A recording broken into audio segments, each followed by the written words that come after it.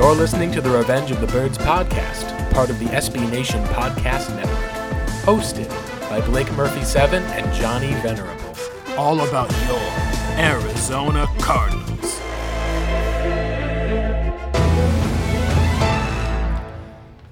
Hello and welcome into the Revenge of the Birds podcast. We are your complete cards coverage, part of the SB Nation network. My name is Blake Murphy on Twitter at BlakeMurphy7. I'm joined by my co-host, Johnny Venerable, also on Twitter at the same as it sounds. John, we get to kind of wrap up this free agent frenzy that the Arizona Cardinals, after our last show ended with Matt Prater signing with the team just as we are about to go and start our recording. It's been pretty quiet overall since. You have a few signings that the Cardinals have made, a lot of silence on the cornerback market, and a potential running back is signed away. Right now, it feels like things are relatively pretty much done outside of maybe one or two more signings, but at least the overall free agent splash has come to a close, which means that we'll get to pivot a bit more and focus on the NFL draft and the process behind that.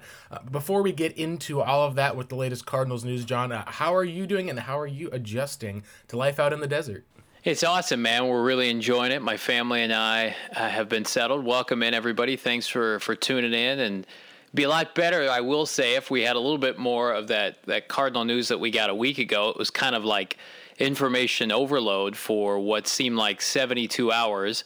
You and I couldn't even fit all of it into our last show. It was coming out so fast and heavy. And since then, it has really tapered off. Not free agency as a whole. We get about 2 to 3 marquee signings per day.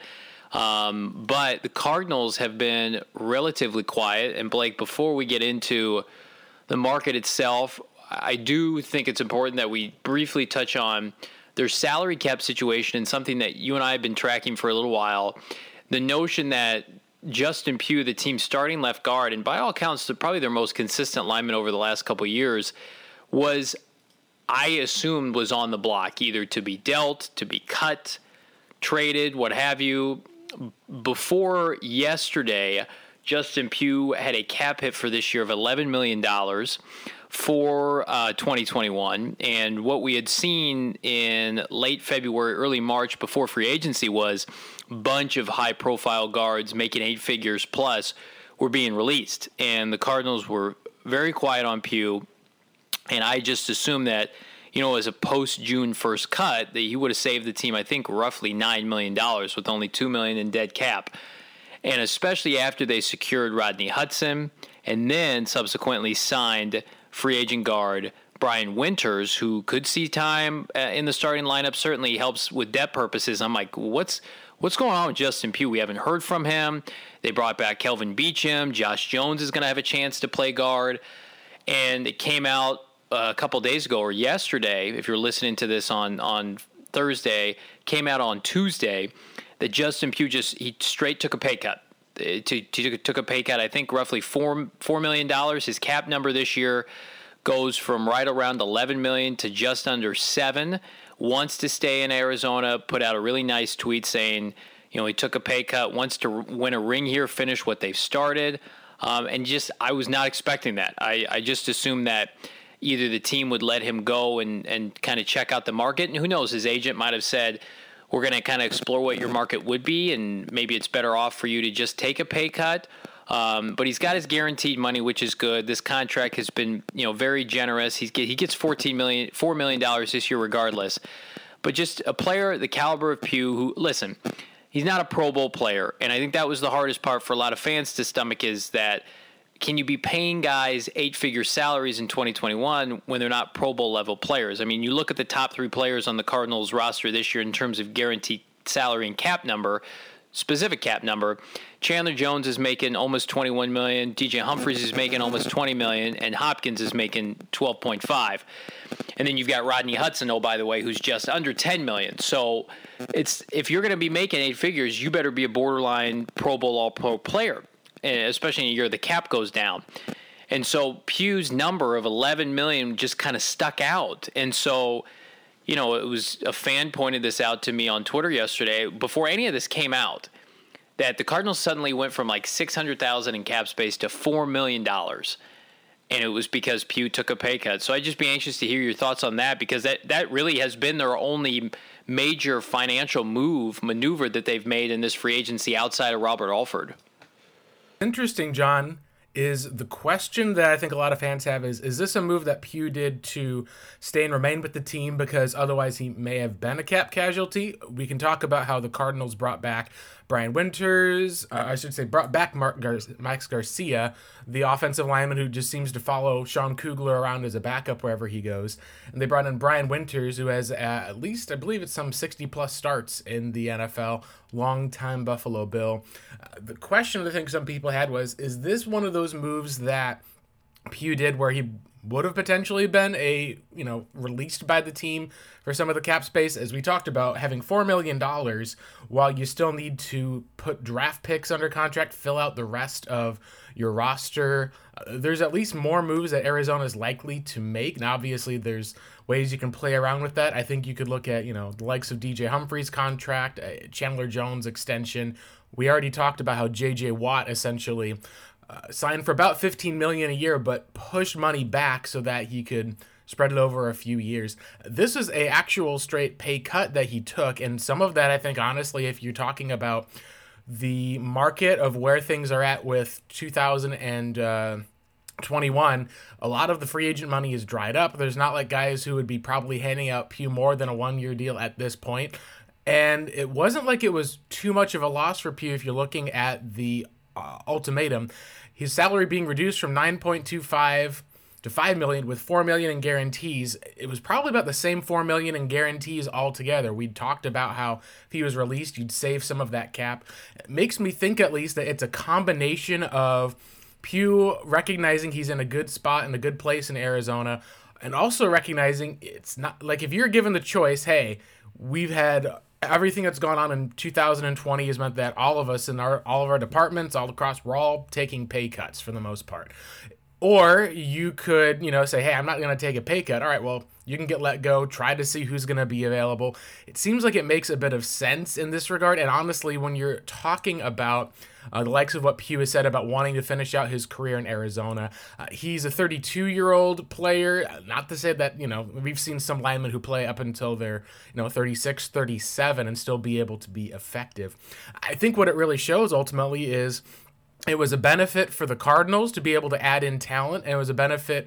It wasn't too much of a detractor for Justin Pugh. Obviously, there's more money he could have made, but if it came down to the choice of, hey, you could stay here and be able to, make that guaranteed money or get released into the market, still have that money that's guaranteed, I think at least part of what it shows to me is he was willing to stay in Arizona, looking at this team optimistically, seeing that this is going to be a potentially competitive team. And the fact that he now is going to hit the free agent market in 2022, I believe that the Cardinals, the way they'd originally structured, the 2023 had been kind of a contract year where essentially, there's, Cardinals could maybe have a bit of money pushed back into that one. We kind of call them ghost years, apparently, to fit under the cap. It's not really a real year since there's not real guaranteed money. When you look at all of those things together, I think it totaled up to the fact that Pugh saw it as worthwhile to reduce what his overall salary would be to be able to stay in Arizona in a good situation. And it also shows, I think, a lot of places, a player who's able to bank on himself for a year, recognizing, hey, there's going to be bigger paydays down the road. There's going to be, and for some places, just ease of use. Like, you don't have to suddenly move your kids out of school and try to move in, into a whole brand new spot in May or April. Obviously, the situation that's been here, he had his best season probably as a pro last season. I believe he finished 9th overall in pass blocking. So this is one of those strange places, John, where I think part of the reason why it had been discussed overall was, is he just going to be outright released because the team needs to get cheaper, and maybe a lot of fans, I think, felt they could do better. And I never felt that that was the case. I always felt like he was going to be here as a solid guy that you want on your team, a veteran leader, a guy who worked on being able to improve, a guy who even, we had an interaction one time where he had a false start, and he even said that he owned up to it and said, hey, here's reason behind why I did that. I'm not going to try to give up my advantage. I'll keep working on the penalties. And in that regard, John, I think that this shows that this is a move the Cardinals, you want to find guys like these who are willing to be able to, do what's best kind of for the team overall. That's what I think really fans want. Obviously, it's a mercenary league, but this is a spot at least where I think that in a lot of ways, Justin Pugh, not necessarily say any type of redemption was needed, but I think that he earned himself a few more fans who've been perhaps maybe a little overly critical of him last year when he should have been, because he played at a solid level last season, solidifying that left side along with DJ Humphries. Yeah, I agree. And listen, I'm right there with you. I think a lot of people just assume, maybe reading into at least my tweets, that I was rooting for the release to happen. And nothing can be further from the truth. It all just comes back to the fact that the cap is reduced this year. The Cardinals have additional needs. I mean, as we're recording this on, March 24th, they have no corners outside of Byron Murphy that are capable on the roster right now. With all due respect to Robert Alford, who hadn't played football in 2 years, and they have very limited funds. And it just, to me, trying to read through the lines of Sean Kugler saying that Josh Jones is a contender for guard. Justin Murray got a nice extension last year. He was the starting right guard at the end of the season. Bringing in Rodney Hudson, so you're splurging on a center. Maybe you go cheaper at guard at that point. Kelvin Beacham's back now as your starting right tackle, and then you bring a player like Brian Winters on board. And again, he's not a contender per se, and Max Garcia is making under $1 million, but they have options now. And so all of that kind of added up to me that, okay, are they trying to say something with Pugh? Because certainly you could add in the draft. What if a quintessential top guard falls to them in the middle rounds that they want to take? I just think that they were loading up for something, and I do believe that they went to Justin and they said, you got to take a pay cut, or we're going to probably outright release you. Nobody was going to take on Pugh for his $11 million cap hit. So the two sides were able to work something out, and it's in the best interest of the team. It's in the best interest of Kyler Murray. We could see the best version of Justin Pugh next year, which is probably going to be a quote-unquote contract year, a prove-it year, alongside an all-pro center and what we think is a Pro Bowl caliber left tackle. I mean, the left side of your offensive line, if you include Rodney Hudson now, should be very formidable for this team. And at the end of the day, if you're invested in the offensive line, it's a good thing.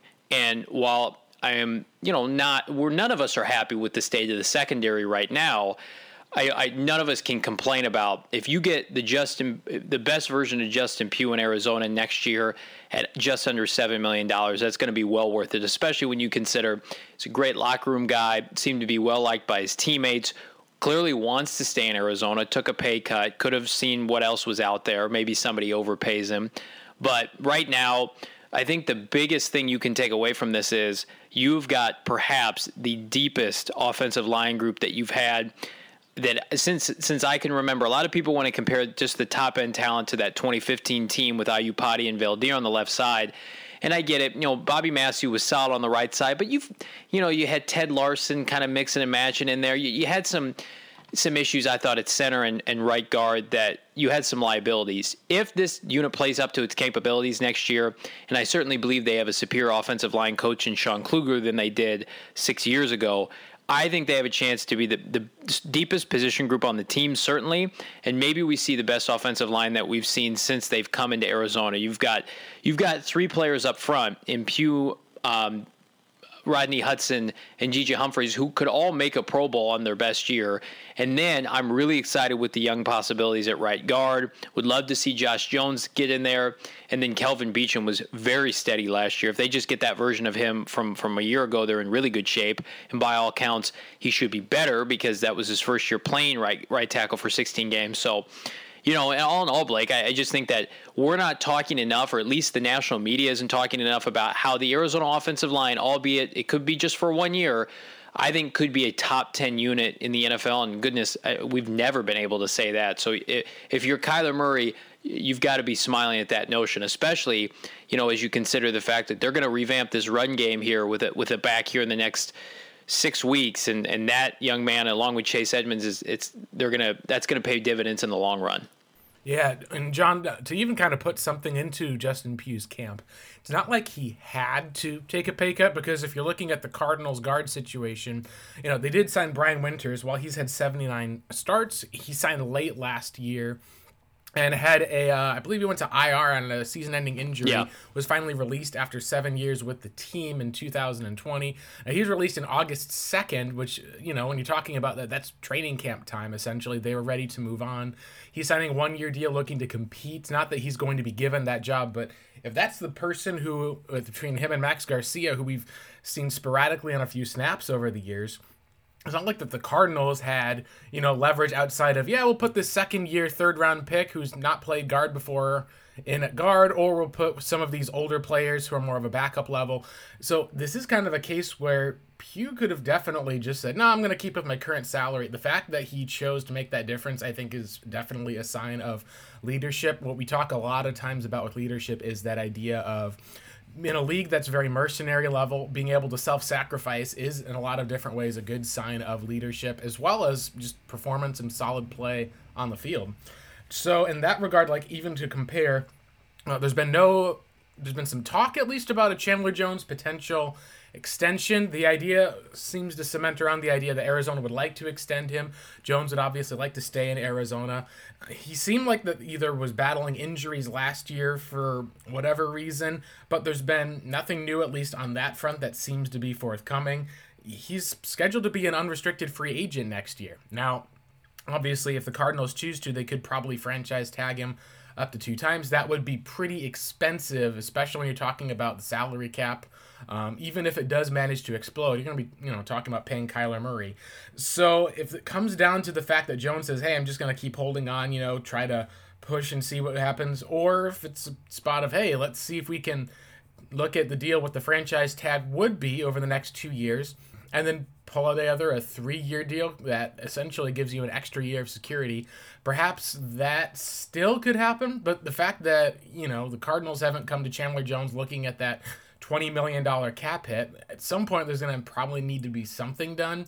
The fact that Pugh is able to go through and volunteer to do this first, I think eases things up quite a bit for Arizona, as far as, you could sign 1 or 2 guys on the vet minimum deal while they're still out there before needing to go back to the well and rework a whole lot of contracts. Now, what we have left, at least, John, right now, has been questions about a couple of positions. Now, we've seen how the Cardinals were able to, they released their backup kicker. Zane Gonzalez is no longer there. Matt Prater is the guy moving forward, and that's going to be interesting. If you look at where he was at essentially a year ago, in 2020, he was 21 of 28 overall on field goals. When it came to extra points, he was 38 of 41. Pretty good as far as 75% of the field goals made. What I thought was really interesting is if you compare that to the likes of Zane Gonzalez was at 72.7, so about 73%. So what I think is interesting with this, John, is it's not that much of a difference as far as the actual stats that it comes down to their kicking situation. And, we didn't get a chance to talk about Prater much since he had just signed with the team. But I think the idea of it being a more veteran presence versus the idea of Zane being such a young kicker, he was born in 1995, so this is a guy we're talking about is like maybe one of the first or second guys from Gen Z who's missing some of these clutch kicks versus an older veteran who's seen some of the ups and downs. I think at least that a lot of Cardinals fans have at least more confidence knowing that Prater has survived up until this point, and like we saw even last year, they signed a veteran kicker. He missed a needed field goal for the Cardinals in the season finale against the Rams. You still at least can understand physically declining skills for older kickers, knowing that the mental game at least is still set. Talk a little bit about what you think about Prater, and is there a chance that Zane could even be, signed back with the team to compete with him in camp should the 36-year-old maybe not show the same leg that he used to have?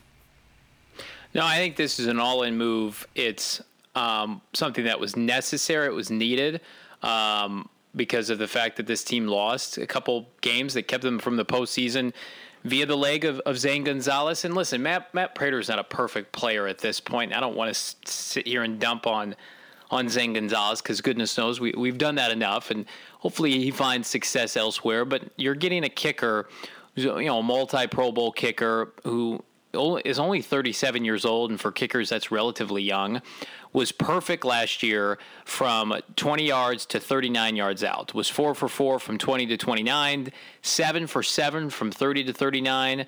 That's automatic. That's what the Cardinals need, because we've seen, Blake, the Cardinals have really no issue getting in or close to the red zone. And if they're going to have continued issues, and we hope not, in short yardage and converting touchdowns, he's going to be important from 39 yards in. Now, where it gets a little bit dicey from last year is he was only 4 of 7 from 40 to 49, but he was 6 for 10, 50 plus. And everybody knows by now he has, I think, the NFL record for the longest field goal ever kicked when he was with the Denver Broncos back in 2013, 64 yards. Yep. But he consistently bangs them home from 55 plus yards out. Perfect for inside a dome stadium like Arizona, very similar to Ford Field where he's been kicking. I think that this is just a great addition, because here's the thing. I want a continued aggressive approach by Cliff Kingsbury. I want continued aggressiveness on short yardage, and I think with the addition of Rodney Hudson, another year under his belt on the offensive line for somebody like Justin Murray or Josh Jones, and adding an aggressive nature up front, a nastiness up front on the offensive line, they're going to convert more of those short yardage. And if they come away with a certain running back in the first or second round of the NFL draft, that's going to aid that. But where the Cardinals need assistance is on these fourth and longs within their, the opponent's 50-yard side of the field, and they have to make some of these kicks. It never felt like with Zane Gonzalez and Mike Nugent last year that they were ever in a position where to steal 3 points from the other team. It always felt like they were kind of scratching and clawing, and every time it felt kind of earned, which is a weird way to phrase it, but, hear me out. I always just thought that, the team was in a position where when they kicked a field goal, it was always kind of demoralizing because it was short yardage. They couldn't convert it. It was a chip shot field goal, certainly the case 2 years ago. But with Prater now, even if it's 4th and 14 and he's got to make one from 57 yards out, you feel like that's obtainable for a player like him. So I think this is more for kind of the big boy kicks, certainly in crunch time, but also, if Cliff continues his aggressive nature and they continue to upgrade some of their offensive weaponry, Prater is there to knock home 3 points when the down and distance is long enough not to go for it. And I think he is the perfect complement to this team. Zane Gonzalez, to me, never had the leg. He wasn't consistent enough, kind of all over the place. Prater's not perfect, but I think his demeanor and certainly his kicking game matches Arizona. Arizona is very, very much an all-or-nothing offense. You got Kyler Murray scrambling for touchdowns on like 2nd and 30 last year. I mean, it's just kind of all or nothing right now, for better or for worse. And that's what Prater is he may miss a 42-yarder, but he may make a 57-yarder. And to me, the upside is just so much higher with a player like him. My good friend's a diehard Detroit Lions game, so I've seen a lot, or Detroit Lions fan, so I've seen a lot of Matt Prater football. And goodness, he beat Arizona in their building last year. So while he's not going to be the kid from Atlanta that's fantastic, some of these kickers in their prime that are going to the Hall of Fame, he is an upgrade for sure, and that might be enough to push them over the top on special teams. Absolutely. The Cardinals are already running it back with punter Andy Lee on a 1-year deal at age 38. And then at age 36, you have Matt Prater. It reminds me a lot of I think it was the Jay Feely and Andy Lee. I remember Phil Dawson. That was the one. It was after Jay Feely's time. Phil Dawson and Andy Lee. This was the year after Steve Keim had essentially tried to go super cheap at the specialist position on special teams. Everyone remembers, I think it was Cameron Canaday, the long snapper. Now most fans probably couldn't even name Aaron Brewer the Cardinals long snapper since he's just been so consistent. Shows at least that there is an aspect of veteran players that is on average more valuable than the NFL rookies. And that's something that I think that I agree with you. If it becomes an issue, you cross that bridge when you come to it. But for now, it seems that he's at least got that consistency. He also did kick a game-winning field goal, essentially, against Arizona in that Detroit Lions game. Let's move and talk a little bit about the positions that are left on the team.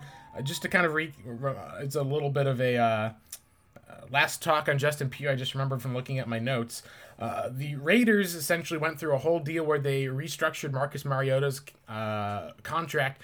He took a pay cut, and essentially you can talk about that being an almost unwilling pay cut, where the money had dried up, he was going to get released, wasn't going to get paid. There's a way to handle things as far as when it comes to pay cuts that is damaging, and there's a way that I think that you can at least do it where it's at least a fair enough result for player and team, even if it mostly ends up being a detractor on the player's overall earnings.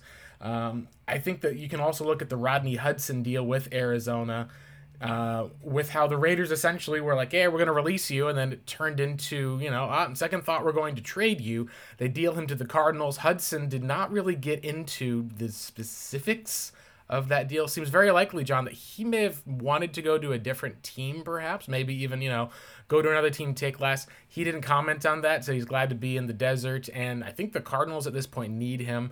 We've at least seen, for the most part, the fact that the Arizona Cardinals, maybe it's not like this, the Patriots people taking less to play with Tom Brady organization, but at least it's somewhat on its way to that point. What seems to be missing for the most part, John, right now is a couple of key spots that fans have had questions about. Obviously, you could talk about who's the backup quarterback going to be. We know that when the Cardinals moved to Chris Streveler last year, we saw that there was pretty much no type of offense that was able to be generated. Like, it's almost number one pick bad, which is a pro and a con, I think, of structuring everything around Kyler Murray's ability. We can talk a little bit about linebacker. There's probably at least one more addition that they need to make at that spot.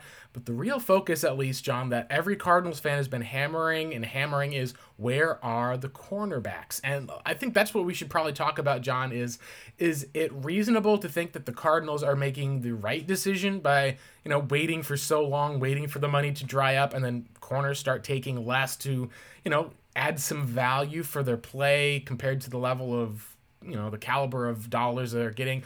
Or is this kind of Steve Keim, essentially, he's got a 17 in blackjack and he looks at the deck and goes, all right, hit me. I'm going to go ahead and take the risks going to be there. Because a lot of Cardinals fans are getting pretty antsy for the most part. And it's even kind of turned into the Cardinals Twitter meme of, where are the cornerbacks, Steve? Where are they?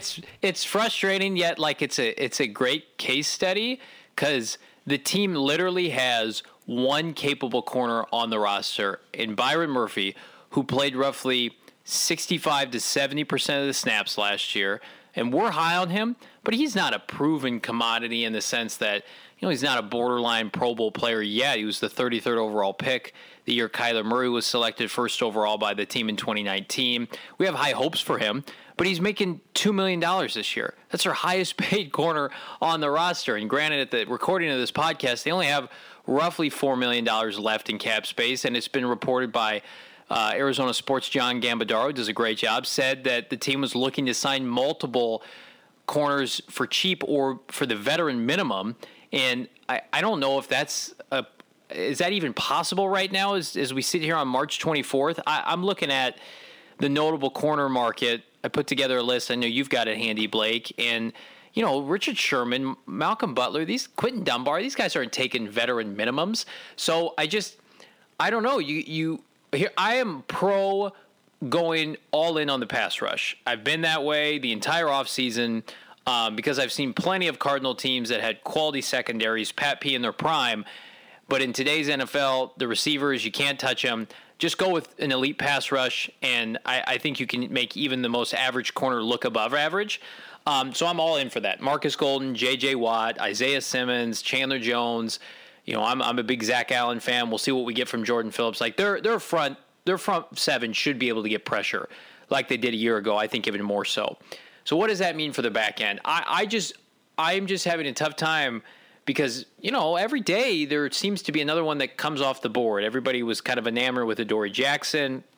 He's, out the window, went to the Giants. I know my buddies who cover the team for Tennessee that said there was a little bit of a maturity issue, especially rehabbing back from his injury. Once I heard that, I knew that Keim probably wouldn't be interested. So I haven't been able to tie a lot of these remaining guys left to Arizona. I mean, I'm a big Bashaud Breeland fan because I think his game is very Peterson-esque, where it's like kind of all or nothing, a little bit guessing, but super athletic, big, physical, can get burned, but he can get interceptions. And to me, like this the number one thing this defense needs is people to intercept the ball. And I'm okay with, it's crazy as it sounds, like I'm okay with giving up big plays and gains from opposing offenses. You play in a division with Russell Wilson and Sean McVay and Kyle Shanahan, you're going to give up big plays. But I want guys who can take the ball away, can be game changers on the back end, and give Kyler Murray another possession and flipping field position. And some of these guys can do that. Breeland's a name. Quentin Dunbar's gotten his fair share. Sherman and Butler are obviously the two at the high end that have done it the longest. But then the kid from Pittsburgh, Steven, I can't think of his last name, that was just released. I think he has a chance to be a high-end number 2 corner. The longer this goes, though, Blake, I do think they're going to come out of free agency before the draft with 2 guys signed. Now, what kind of quality is going to be there? I don't know. If they're just trying to flood the position with a bunch of number 2, 3, 4 corners, that could be the case. But I mean, like, it's a strong cornerback class, specifically in the first round. And so maybe Keim and company feel good that, a Caleb Fairley, a Patrick Surtain, God love him if he's available, a J.C. Horn, one of the premier, I know they've worked out Asante Samuel Jr., the Cardinal DV coach was putting him through his workouts. So they're all in on this cornerback market, you would assume, in the draft as well. But they also don't have a third-round pick. So it just kind of be interesting. But I do think it's a safe bet to assume one of their first 2 picks is going to be in the secondary. But I'll throw it back to you, Blake. I mean, what do you make of Keim kind of slow playing what a lot of people assume was their biggest need coming into free agency well before the J.J. Watt signing? Yeah, I think the biggest question you have is how much of this is, say, a smarter move to be able to essentially look at the J.J. Watt signing saying, cool, this means that by having the ability to rush 4, we can drop back 7 in coverage. We already talked about how the safety position for the Cardinals entering last year was maybe the deepest one on the team. I would still expect in some capacity they could bring back Chris Banjo, be able to add to that room. Jalen Thompson is hopefully going to have a bounce back and perhaps healthier season.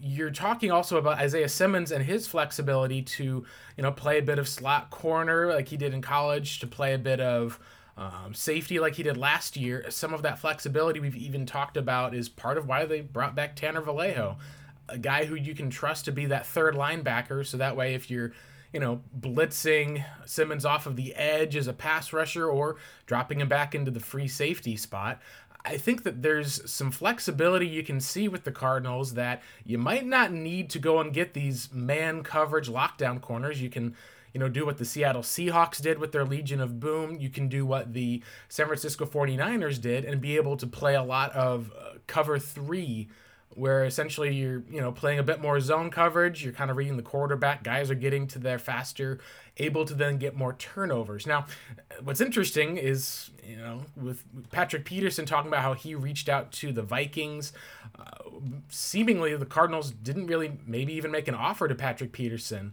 It seems like they may have thought that he was cooked. I think as far as playing that full-time man coverage role, definitely. Perhaps there would have been a spot him. The names that stand out here to me, I think, are obviously the 2 big names being Malcolm Butler and Richard Sherman. Sherman has always been very savvy as far as the way he'll do and take contracts. He's still a big name. Interesting that he seems like, as far as if the Cardinals do shift to that cover 3 thing, even at an older age, he still may be a bit of a fit, still a physical player, will still get burned from time to time. Butler is the other big name, but the ones that seem, John, to be able to be the ones that maybe are these time signs. Garyon Conley was a guy who, I've heard his name mentioned once or twice. He missed all of 2020. He's going to come back in, try to prove himself a year, probably take a veteran minimum 1-year deal. And that to me, I think, is part of where if the Cardinals, this is a all or nothing sort of approach I think that Keim is taking, because let's say you go into the season with, Casey Hayward, Garyon Conley, and a first-round rookie alongside Robert Alford. Let's say Alford, if he is unable to stay healthy, or let's say his quality of play may have just declined from some of these injuries, you're then essentially betting a playoff-heavy year on this cornerback group being able to play competent. You don't have to be elite, but being able to be at least as good as the Cardinals were last year and hoping that the pass rush makes it better. So in that case, John, it's kind of an all or nothing type of approach that you're having from Steve Keim, which is a little bit atypical. So what we'll see as far as with the likes of what you talked about is if the Cardinals go and say, hey, all right, we freed up some money from Justin Pugh. Here's our offer to Steven Nelson. If they can get that deal locked up, maybe it's this week or sometime next week, suddenly you're like, okay, they've got a number 2 guy who maybe, is not quite a number 1. You can bring another guy for the vet minimum. You've got Byron there. You have Alford there. You're probably going to draft a guy you'd think either in round 1 or round 2, unless they, decide to go all in on offense. It's a spot where this is really risky, I still think, regardless of what goes on for Steve Keim. And to me, I think it's almost a detractor, John. We talked about for a long time about the Cardinals finding a guy who could take over and be the number 2 next to Larry Fitzgerald. Essentially, they weren't able to ever find that guy after Anquan Boldin left. They just moved on to DeAndre Hopkins when Fitz became the number 2. Now we don't know as far as if Larry Fitzgerald's coming back. We'll get to that near the end of the show with kind of a new potential take on that. We're also looking at how they never found a cornerback to take over after Patrick Peterson. And what's unique is they still haven't found what Steve Keim said about Byron Murphy being a slot corner. I have no issues with him being a slot corner at 33. Those guys are pretty much full-time starters. It's hard just to find decent corner play. And we found that in Byron Murphy. And considering how some of these elite slot receivers have to get deep or are able to do damage, you think at least how Stephon Diggs and Adam Thielen were just making a living in the slot for a long, long time, about how Hopkins can move in there. I don't have as much of an issue as some people have had. We saw Byron at least can play fine outside. Some of that may be, if he can play a bit of safety in the middle of the field, put guys into areas of strengths versus, putting pressure on a guy when he is not in that area of strength and then try to make him into something he's not. So the example I'll throw back at least with you, John, for that is think of the Cardinals taking a all-pro level special teamer in Justin Bethel and then paying him and trying to make him their number 2 cornerback, only to release him a few years down the line. He ends up getting, signed and is now extended with the New England Patriots, who always seem to have cornered the special teamers market. When you're talking about making a guy something he's not, I am fine with leaving Byron Murphy where he is. The issue is if Keim hasn't been able to figure out how to fix this corner spot and the Cardinals fall back into this 2019, bottom 3 in the league type of passing defense, what's going to be kind of the case as far as how you're going to grade Keim? What's the leash that you're going to be able to give on him? Because that is a whole lack of preparation, and that's exactly what the general manager of a team is supposed to do, is to be able to say, hey, coach, you prepare for the now, I'll be the one who prepares for the future.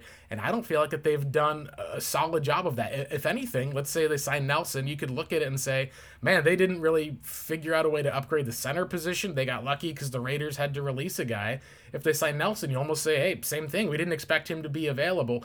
It kind of feels, I think the phrase that one of our friends had talked about was, it seems like almost Keim would be failing upward, making it where it's not necessarily of his own accord. It's just taking advantage of what the rest of the league does, which is, it's fine. I'd rather, have the talent behind that, but it does make, I think, a heavy level of skepticism about if the Cardinals are going to kind of luck into one of these runs, is it sustainable long-term? And I think a lot of that depends on what goes on in the first round of this year. And as we've seen, John, that it's not a good place if you have to depend on a first-round rookie to fill a major, major role in this team. And that's something the Cardinals have had to fight ever since, I think, that 2016, 2017 seasons when they drafted Kimdichie and Reddick, and neither one of them turned out to be a hit. Yeah, here's what I will say, that the Cardinals have had a preconceived elite or high-end secondary for the better part of the last 3 to 4 years, when I think that outside of flashes from Byron Murphy and then the elite play of Budda Baker, that's really not the case. And that deals with, overarching issues defensively as a whole anyway. But Patrick Peterson had a coverage grade last year of 48. If you're into advanced metrics, if you're into Pro Football Focus, which we know the Cardinals are analytic heavy. So Peterson has a coverage grade of sub 50, as does Dre Kirkpatrick. He was at 45. So you've got their top 2 corners on the roster last year not grading out well in coverage. So what I think is that, assuming that they do come out of this free agency with one notable cornerback that can consistently play outside for them. I do think they're going to be okay. I do think they're going to throw a rookie in there for better or for worse. I mean, listen, I know this was like 13 years ago, but Dominique Rodgers-Cromartie was I think the 16th overall pick, and they went to the Super Bowl, and he was their number one corner. That was like ages ago, but I think that I am not somebody. I think the NFL, in my opinion, is one with elite quarterback play and then up front on the line of scrimmage. And the Cardinals have done a nice job solidifying their line of scrimmage this offseason. The Hudson and Watt additions, you cannot undersell, or oversell, or however you want to phrase it. I do think that corner, to me, is sometimes overvalued, and there was a really nice series of tweets that I guarantee you I'm not going to be able to find now on the spot, that outside of the elite level corners that do not hit the free agent market, Jalen Ramsey doesn't hit the free agent market. The high end, Stephon Gilmore in his prime, right? The mid-tier cornerback market, typically when they're paid in free agency, big money, none of them work out. And I do think that you can find, I mean, Steve hasn't shown an ability to do this, so take this with a grain of salt, but I do think that you are able to find quality corners throughout the entire NFL draft. Whereas in comparison, defensive line, offensive line, they only make certain sized human beings only so often, right? And those guys get snatched up pretty quickly. And I'd, of course, throw quarterback into that group as well. But here, I actually did find the tweet. So Warren Sharp of Sharp Football tweeted this out. Free agent cornerbacks that signed for $10+ million in the last 4 years of free agency. Josh Norman, was signed for $15 million. He's gone. Jermaine Johnson was a disaster for the Jets, $14.5 million. He's gone. Revis to the Jets, got cut, $14 million. AJ Bouye, who's available now, $13.5 million. He's out. Stephon Gilmore still in-house, but of course they'd like to move off of him. Janoris Jenkins for the Giants, $12.5 million. He got cut. And then Malcolm Butler, who's available, $12 million, got cut. So I do think that they can find capable corners now. I'm just surprised that they've waited this long. But maybe, Blake, like you said, maybe he falls upward. Maybe, a couple of high-end number 2 corners fall into his lap. And I think with this front seven, I'm not the biggest Jordan Hicks fan because he was that bad last year. And Vance Joseph is never going to be Todd Bowles to me. But this front seven has a chance to be really good. I mean, heck, they put in so many resources to it. Zach Allen was a high-end third-round pick. Jordan Phillips was their big addition last year. Simmons, J.J. Watt, Chandler Jones, Marcus Golden. They have a real chance to be an elite front seven. And then you look at the secondary, and it's got maybe the one or two best safeties in the NFL in Budda Baker. And we like Jalen Thompson, and we like Deontay Thompson, and they could take another. So it's just like, okay, well, what are they going to do at corner? So I do think that can be a complementary position for this defense. And I also think that maybe one offseason we give Vance Joseph the benefit of the doubt to pick a couple corners, cheaper corners on the free agent market that fits what he wants to do, so you're not shoehorning players like Peterson into his scheme. And it always kind of felt that way to me. But I'll reserve judgment. Now, if we're sitting here and it's April 24th and we're about to have the draft and it's still Byron Murphy all alone with, Robert Alford, who hadn't played football in 2 years and is on a vet minimum contract, then, you're showing your hand to the rest of the NFL that you're praying to the dear Lord above that, one of these elite level corners is going to fall to you at 16. Keim has always done, say what you want about him, has always done a pretty good job of filling all of his needs ahead of the draft, even if they're filled by the Sam Bradfords of the world, that he's not showing his cards come round one. So I don't think that they're going to go into the draft with a huge glaring hole at corner, so everybody knows that they want Patrick Surtain or Caleb Farley or whomever. Right. I think they're going to have a couple capable vets added. When and who, I have no idea. We have no insight.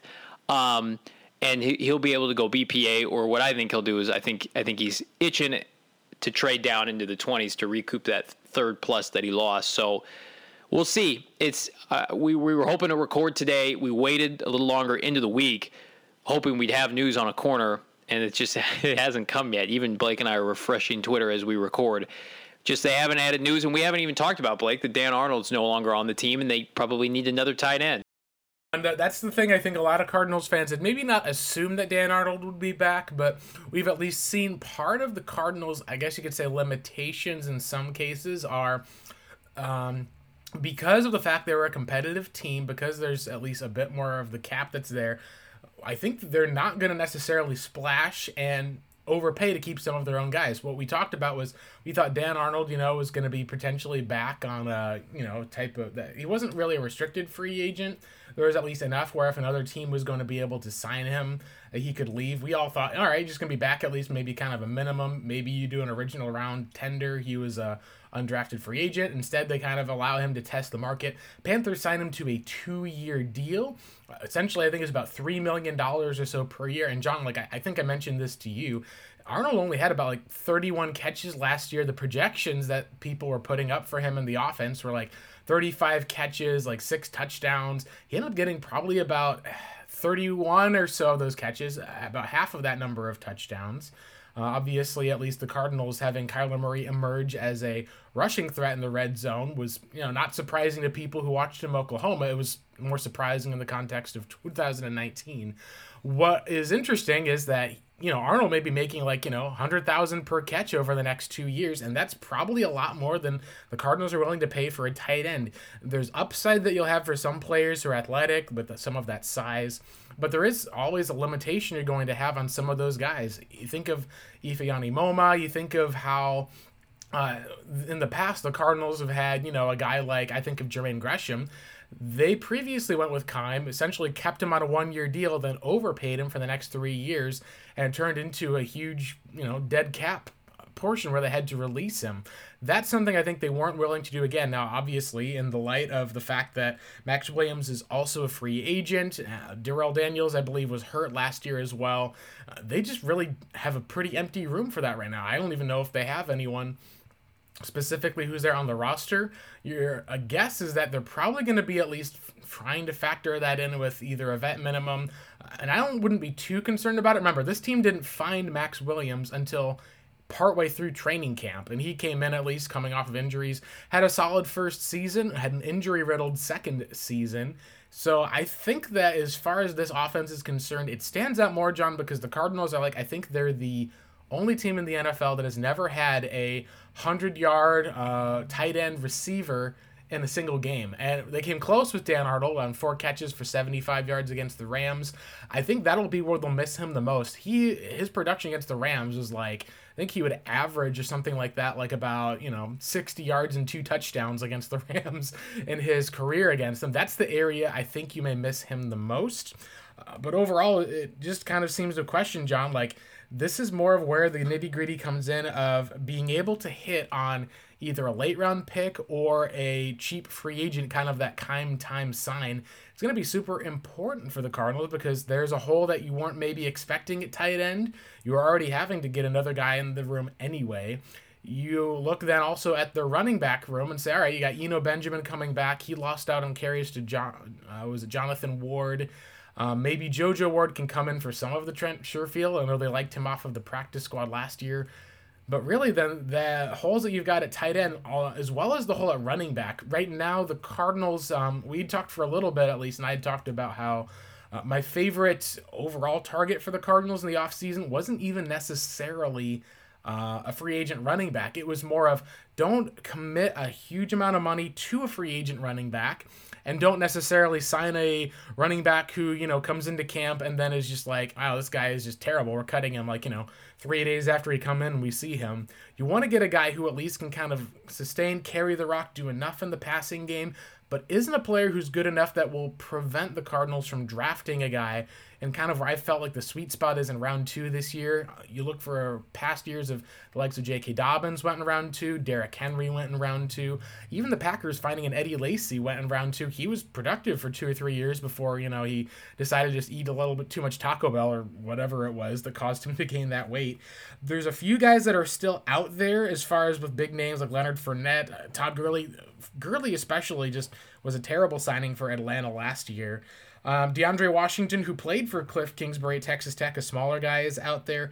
That's, I think, another spot that we'll see filled at some point during the season. But it's really interesting, John, because between that and the open quarterback market, there's a couple of, I guess you could say, key gaps on the team where it puts a lot of pressure onto the fact that the Cardinals, by giving up that third-round pick for Rodney Hudson, kind of pushes them into a weird aspect of, okay, let's say they can manage to bring in a quarterback. You're still missing at least a young corner you want to have around for the long term. You still probably are going to have to look past the likes of A.J. Green and Christian Kirk for next year. You've got, 1-year deals for both of those. And then obviously the cornerbacks, like we've talked, the running back market. There's 3 of those spots, and by giving up that third-round pick, you're kind of, like you said, John, either looking into a trade-back type of scenario or looking into really having to count on a rookie coming in and playing and delivering at a high level. And we have not seen that since the 2015 Cardinals, where they were able to get 2 guys in Marcus Golden and David Johnson, not to mention even Rodney Gunter in the 4th round. Cardinals traded up for him. Yeah. That was a phenomenal draft class for the Cardinals. By hitting on 3 rookies in a draft class, were able to catapult themselves. The problem is you can't really count on that. You hope that you get stuff with rookies. Sometimes you get a hugely well-beloved pick like Isaiah Simmons to the Cardinals, and he doesn't spend a whole lot of time on the field. And then you go back and look at Deon Buchanan, who a lot of people he'll be their backup safety probably behind Tyron, may get some play this year. They've got Tony Jefferson in front of him, and he goes and creates this new big nickel linebacker that became an NFL fad for 2 or 3 seasons. It's really hard to know because it's still a bit of throwing darts at a dartboard. And that, I think, is something that Cardinals fans will probably not feel too comfortable or confident about that up until all these different spots are filled. In that case, John, you're kind of playing the waiting game until the end of April on the draft. Yeah, I think, Blake, historically, this team is not drafted well in the first round. And on top of that, not only do they not draft well, their rookies don't play. And it's twofold, and that's why, unfortunately, you're seeing them consistently have to add Band-Aid level players in free agency. I mean, if you listen to Keim's comments, he'd like to build through the draft. He wants to get comp picks. He doesn't want to do this. He doesn't want to be in on Rodney Hudson and J.J. Watt every offseason. I mean, it's nice now you're able to splurge with Kyler's contract, but I mean, in a perfect world, Isaiah Simmons would have played 90% of snaps last year, and everybody would be projecting him to be potentially a Pro Bowl level player this year. That's just not the case. I mean, he's an unknown. Zach Allen's an unknown. Byron Murphy is somewhat of an unknown, at least playing outside for 16 games. Isabella, I think, is more of a known now and just not a very good player. I mean, that's the disappointing part. Josh Jones was always a developmental guy, but I mean, if he doesn't start at right guard, that's another pick that's not playing. So to me, I feel like we're at a point now we know to just believe this administration and this staff with what they've told you in the past. We know they don't love playing rookies, especially Vance Joseph doesn't play rookies on the back end. Now, he may be forced to based on pure numbers alone if they don't add a couple corners before the draft, but they're not great at developing young players. I think that you could make an argument that Kyler and Buddha and some of their standouts have developed in spite of the organization at times, and that's just not a good place to be. I would think that Isaiah Simmons' development last year was hampered a little bit by how the coaching staff handled it, and playing a Band-Aid free agent, Devondre Campbell, over the 8th overall pick. I'll never understand that, especially as we hit the midseason point and Campbell and Hicks both looked gassed. So I'm a little bit numb to the draft process when it comes to this team until they can show you again that they are able to hit on first-round picks. I mean, Rod Graves was not a great general manager, but he brought in a slew of talent in the draft, and that was their pipeline. And I think that Keim, for all that he does well, he's a nice addition of talent via the trade market.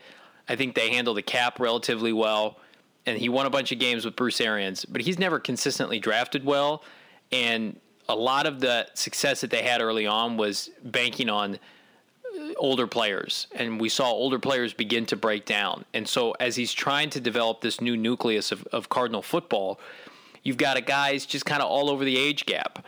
You've got the Kylers and the Buddhas that you're excited about. And I would put DJ Humphries in that category as well. And then there's a gap, and then there's guys in the middle of their career, maybe aren't super high end, and now they're signing a bunch of older free agents to try to help even out the culture. I mean, they have to do a better job developing and having a specific plan in place for the players that they bring in. They didn't have a plan in place for Isaiah Simmons, and it was obvious. They really didn't have a plan in place for Byron Murphy or Andy Isabella, you could argue. I mean, Kyler was the only one because you knew exactly what you had in him and what you needed to get out of him. And thankfully, that's worked out. If it hadn't, it would be an even more disastrous scenario. So whomever they take at 16, whatever they do, and that's why, it's not my preference to take a running back in the first round, certainly not at 16. I wouldn't warrant that at all. But given this team's draft history, Keim's draft history, and where this team is right now, trying to reach the postseason for the first time since 2015, taking a first round back in a trade down into the 20s that you're going to recoup a third and maybe a fifth, which you do not have right now, and you're taking the kid, Travis Etienne from Clemson, you're taking the kid from Alabama in the 20s, and if you have a plan for that individual, and you're going to say, okay, this is our new franchise back, and we're going to give him 250 to 300 touches next year, and he's going to start. We're still going to incorporate Chase Edmonds, but you're our guy. If you have a plan in place and you ride that individual, if Najee Harris is their pick, they trade back with Pittsburgh. Pittsburgh comes up to take a quarterback. They get Pittsburgh second. They take Najee Harris, and they have a plan in place for Najee Harris to succeed. I'm totally fine with that being a running back, because we've seen that rookie running backs can come in and have really impressive spouts for the next 4 to 5 years. If you're Steve Keim, if you're the Cardinal organization, you're living for the next 5 years. You're not thinking about a second contract for Najee Harris. You're thinking about next October when you're playing the Seahawks and you're running Najee Harris behind Rodney Hudson against their defensive line to secure a victory in the fourth quarter. That's where their mind has to be. And too often than not, they've played this long, slow play developmental game where it's like you're taking Hassan Reddick in 2017, you're forcing him out of position, but then also you have Marcus Golden and Chandler Jones at outside linebacker, so he can't find playing time there. And then, of course, with DJ Humphries, slow playing that. Like you mentioned, Deone Bucannon. Pick a player in the first round that you know is going to have a significant role next year, because as much as we're lauding over this roster, and it's the best it's been in a while, it's certainly not perfect, and it's not without its holes that we've analyzed so far. So again, I don't care if it's a wideout, a corner, a running back, whatever. Pick a player, and you can't go BPA. You can't take a tackle and sit a tackle behind Kelvin Beachum in a make or break year. Not at 16. You can't take a defensive end that's not going to play over J.J. Watt and Jordan Phillips and Zach Allen and the two rookies that you took last year. I mean, you can't do it. You need to take a player, whether it's Jalen Waddle or Patrick Surtain or Najee Harris or the wideout from Florida or whomever.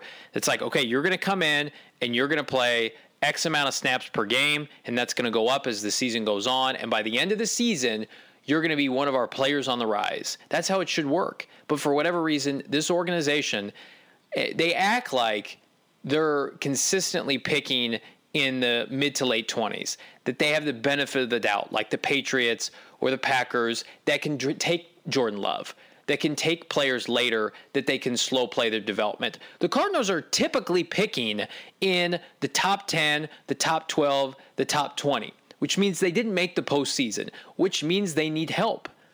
For whatever reason, they've been more inclined to take Band-Aid free agents and insert them into the starting lineup instead of these valuable assets that are cheap, that are ready to contribute. So I'm pretty numb right now to this process, but I am hopeful that this is the year Keim understands that I have to win 10-plus games this year. I'm going to lose my job. Who can help me do that on a roster right now that's not perfect? Yep.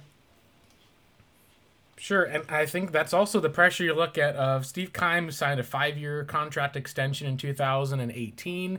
That was then the offseason where, they hired Steve Wilks. They brought in Mike McCoy.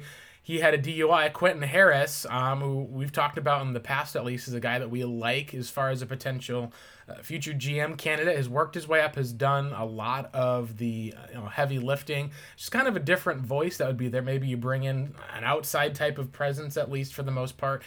The benefit, at least, of the NFL's new minority rulings would probably give the Cardinals at least 2 third-round compensatory picks as well. That's something that Steve Keim has to have staring at him in the face. And so, John, I think what you're saying is, in order to prove that he's going to have to be the guy who goes out and earns that contract extension, not only does Arizona have to win this year, I think he has to prove that he can not just be a guy who simply can land a big splash free agent at 32, but to be able to bring in and add in young talent outside of, essentially being able to learn from the mistakes. You talk about how they missed on Rosen. You talk about how, there's different players that we've talked about, the failed opportunities that the Cardinals have had with some of these young draft picks. Maybe some of that falls onto the coaching staff, but in that regard, Keim's the one who brings in the coaches. Cliff, as we've talked about, doesn't have a lot of NFL connections. I think a lot of it hinges on him, and if he can be able to go and hit a home run with his upcoming draft and prove it with those picks, I think it'll be a bit easier to look at the Cardinals as a team on the rise. Maybe you just say, all right, do it one more time just in case, these contracts are guaranteed. Michael may not want to, necessarily, renew Steve's deal right away. And then suddenly the Cardinals, have an injury and take a tumble. Let's talk a bit about the draft as we kind of wrap up today before we get to the last second Fitz talk, because right now, with some of what we're seeing with the draft, John, is we'll get into a lot more of this obviously next week as we truly kick off kind of our draft season with speculation. A lot of the current draft setup seems to be there's going to be a lot of quarterbacks going early. There's going to be, questions about the draft hinges kind of at 2 or 3, depending on the decision the Jets make at quarterback. It seems if they're, not going to, go with Zach Wilson, who's the most often guy that's been mocked there, they'd either have a choice to make between Justin Fields and keeping Sam Darnold, and a lot of people are assuming that they're going to be essentially giving up Sam Darnold to another team. There's going to be at least a couple of wide receivers and weapons that are going to be taken with the likes of Kyle Pitts. There's some teams that need some other aspects. The one that's interesting, at least, John, is there's some teams like the Broncos, the Cowboys, even the Niners could all potentially use cornerbacks. The Patriots had a second-round tender on J.C. Jackson. McCourty is getting older. The fact of the matter is, at least, you're seeing kind of a positives for 2 of these corners this year and a negative for one. The negative, obviously, being Caleb Farley, the cornerback from Virginia Tech. He sat out the 2020 season, came off of a bad injury that kind of cost him the season in 2019. He's had back issues, at least for the most part, is getting kind of a back procedure, won't be working out, won't really be healthy, at least by the time of the draft. He's supposed to be back for training camp. But one of the comments, that some scouts have said is there's nobody who used to have a bad back and suddenly they're cured of it. It's more of better ways to manage that bad back. Meanwhile, Patrick Surtain and J.C. Horn both had phenomenal combines. Surtain, especially with his straight line speed, running in the high 4.4s at a 200, and I think it's like 205, 210 pound weight, just a physical freak. He's also a guy who, has great straight line speed, maybe not as much of that twitchy response. For Cardinals fans who scouted CeeDee Lamb heavily last year from the Kyler Murray connection, when he was a freshman, Lamb just owned him in that Alabama semifinal game. Horn running 4.39 as of today. A lot of people are wondering if he is going to be kind of the best corner in the class, and that's caused a lot of Cardinals fans to look at, some of the likes of attention that they've paid to Greg Newsome, attention paid to Asante Samuel Jr. Yeah. Even the fact that the Cardinals, we know that they like the likes of Travis Etienne. The fact that you could probably get one of these running backs after a trade back, it just has you wondering, is it possible, John, that all of these top talents or these kind of quick fixes that the Cardinals may be trying to look at may not be there at 16? Yes. And if that's the case, then you're going to be probably looking at a very different type of draft for the Cardinals where, if a top talent doesn't fall to them, we'll get to that one of those mock drafts before right after this. But I want to hear your thoughts. Do you think at least that Cardinals fans are putting all of these eggs in the basket of, J.C. Horn will be there at 16, and we're not so sure that's going to be the case? No, I don't think that's at all a lock. I think that he just cemented himself as certainly a top 20 pick. I'm looking at a couple different rankings right now that had him before today, kind of hanging out in the 20s as an overall ranking. I don't know how he isn't at least the second corner taken. To me, you compounded Caleb Farley's notion that he opted out this year, that personal choice, but we don't have tape on him since 2019, and he's hurt. To me, I don't think you can spend a top 15 pick on a player like that. I think he'll still be a first rounder, and somebody could roll the dice and hit it big on who could. I mean, Caleb Farley has elite tape, but it's from 2 years ago. I don't think that's going to be Keim's MO, especially from the ACC. But Patrick Surtain and J.C. Horn played in the SEC, played last year at the highest level, and J.C. Horn specifically. I mean, I don't want to downplay what Patrick Surtain did yesterday. He looks like a linebacker playing cornerback, and he's phenomenal. Both he and Horn, I think, are very solid top 15 picks. Not solid players, but like I don't see them escaping the top 15, 16 picks. Of course, that one or both could fall to Arizona, but I think if either player is there, I think that will be the pick at this point because there is such a glaring need at corner, and I do think both are not quick fixes, but like both of them have number one corner attributes. They're both over 6 foot, high end speed. I mentioned the highest caliber play at the SEC, physical. I mean, they look the part. But then, like you mentioned, Blake, it's like, okay, well, if Devontae Smith falls to you, which like everybody keeps telling me I'm crazy to suggest he could fall. He's 170 pounds. He's 6 foot. I mean, he's got a similar frame, not height-wise, but a frame to Hollywood Brown, who I thought was an elite-level prospect, and he went in the late 20s to Baltimore. I know Smith's tape is ungodly, and it's something we may never see again at the collegiate level. But, I mean, like, the difference is it's not scouts don't care about Heisman trophies and trophies at the collegiate level. I mean, Evan Weaver, I think, won Pac-12 Defensive Player of the Year, and poor guy couldn't make a team last year and was on the Cardinals practice squad. Jamar Chase, big, physical. Same with Jalen Waddle, big, physical. So I would say that, they're going to have options. I think the biggest thing for me, Blake, is I go back and forth with, I know Keim desperately will want to move down to just recoup one of his lost picks, whether it's in the third round or the fourth round, or, hey, if he's feeling it, maybe you go way back in the 20s and you get an additional second. Because his sweet spot is day 2. That's when he's had the majority of his success. Budda Baker and John Brown and David Johnson, Tyrann Mathieu. I mean, he has found his elite level players outside of Kyler Murray on day 2. And so it's going to be a long break. It's over 110 picks right now that they don't have a pick between when they pick in the second, when they pick in the fifth. So and I think when you're talking about a trade down in the second, you're not going to get a third unless you go all the way to the back end of the second. So I do think that his MO, depending on who's there, and again, Patrick Surtain falls. We don't know what they feel like about some of these other players, but if an elite level prospect like Patrick Surtain falls, I think they'll pick him. But I think he's got a class where a lot of these there's a cutoff, right, of some of these higher end players, especially if there's a run on quarterbacks, some of these guys are going to get pushed down. So I do think his first preference, if I had to put money on it, is to deal down slightly, if he can, to recoup a pick. But it's like you're weighing then, if you think Patrick Surtain is going to be an all-pro corner, you can't pass on him for an additional third. Same with Devontae Smith. So that's going to be a very difficult decision for Steve to make because I know how much he loves his picks. But you got Rodney Hudson suiting up for you this fall.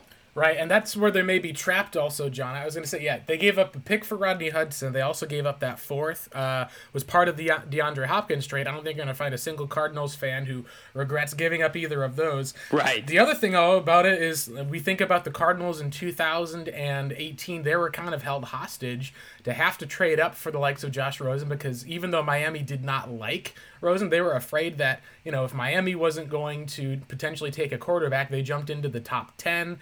There could be other teams that would have jumped ahead of Arizona at 15, knowing that there was probably going to be pressure.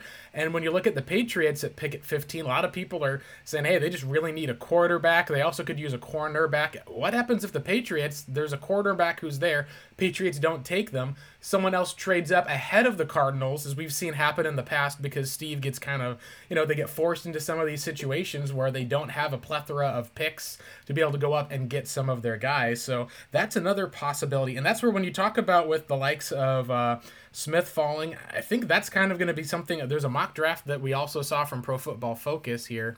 They put out a mock draft where essentially the quarterbacks go early. They see at least that the wide receivers, due to the depth of some of that class, fall.